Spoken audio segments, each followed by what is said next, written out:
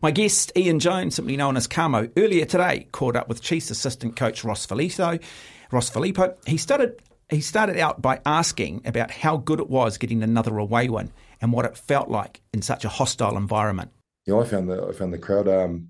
They knew exactly when they needed to, I guess, interject and throw in some boos and stuff when they wanted calls to go their way. And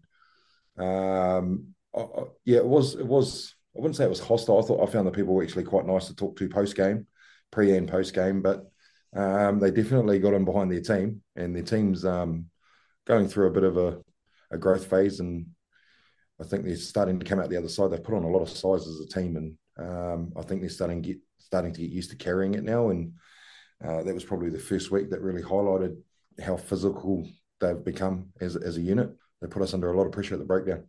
How much harder is it, these away games, these away wins, and how crucial they'll be to your overall season? It is very difficult to what I'm finding, and obviously I'm new to the scene in terms of coaching, so I am finding that it is difficult to get on the road and actually pick up points. Even that Melbourne round, while we were playing Moana and we got out to an early lead, we struggled in the second half to kind of stay on top of them, and they ended up coming back. So anytime you're not playing in your backyard, it's 50-50 and it's up for grabs, and whoever's the most accurate, I guess, for longer periods of a game are usually the ones that will come out on top. But I found a lot of these teams are really competitive when you go and visit them.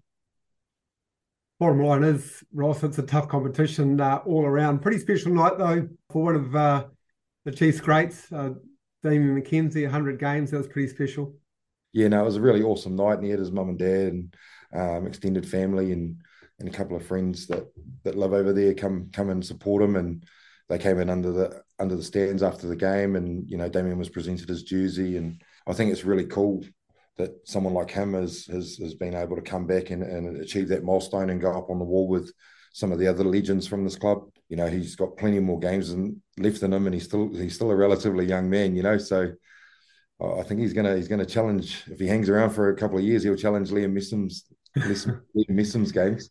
Well, yeah, but he plays with a smile on his face too, so he's an absolute crowd pleaser. So from a coaching point of view, from where you're sitting, assistant coach, how do you wrap up the first 5 rounds? I mean, it's been perfect, but how do you wrap it up as an overview? In an overview, I think we're working hard on consistency as a team. And that entails that each week we come back in and we're really honest around how we performed.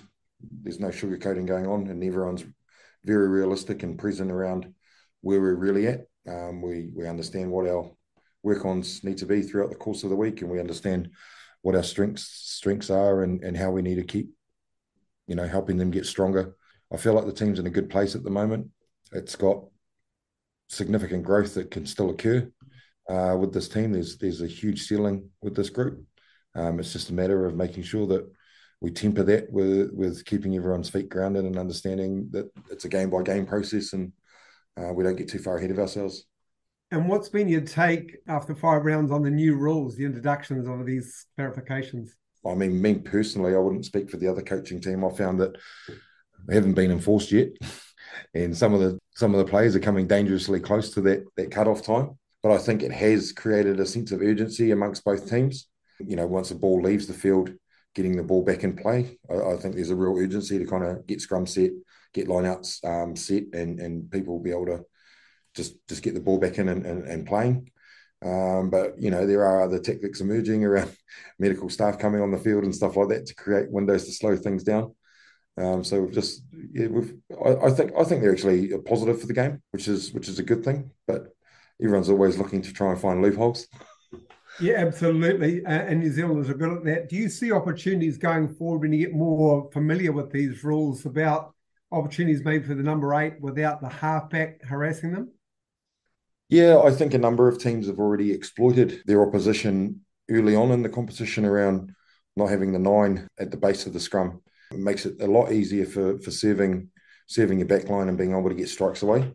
And I think that's only going to have a positive impact in terms of the visual aspect of the game for the fans. There's a lot more purchase you can get off the back of a scrum now. And a lot of teams are making good strides and getting off, chewing off some really good meters.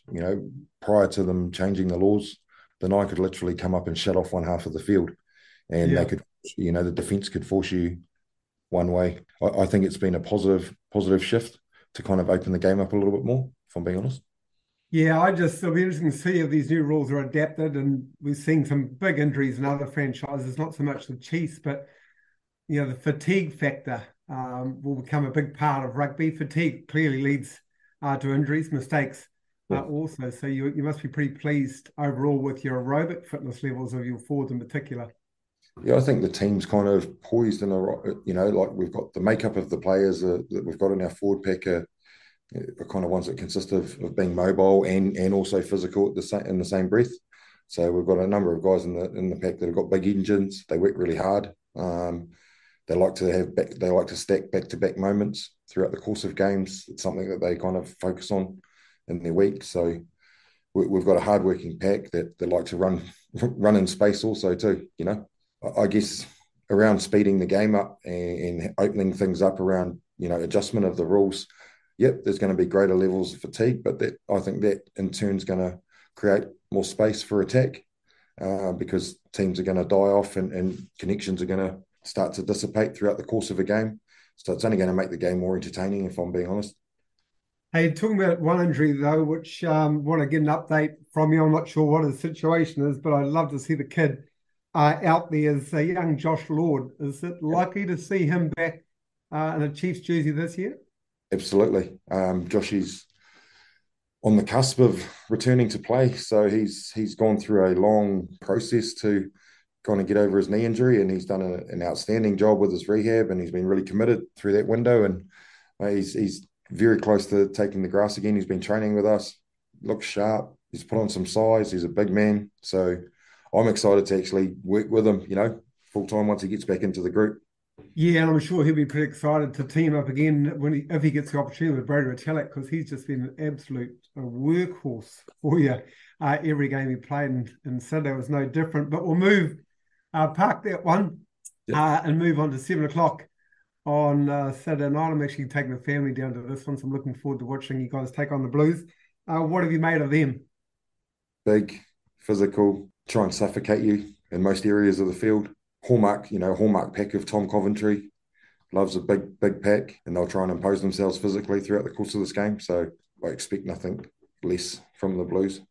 So for us fans and all the Chiefs fans sitting in the watching on TV, sitting at the stadium, Ross, where's the kind of key areas that you think you'll need to nail to get the W? Oh, I guess if you're going on what we needed to fix from last week, definitely tidy up our breakdown area, which is an area that the Blues like to really attack. So I guess we get that first part right, and then the other areas our games can start to flow. There's a lot of areas where they apply pressure, if I'm being honest, and so we've got to make sure that between now and Friday, there's not one specific area that we need to actually kind of nail. It's almost every area.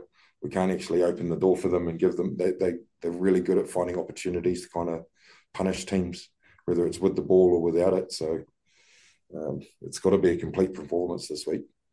Hey, it's hard to get too overexcited. I know us fans do, because this is a key game, them coming down the road. But you guys work on any techniques to talk to your players? I know you got a lot of good senior players here, just to kind of calm them down a bit.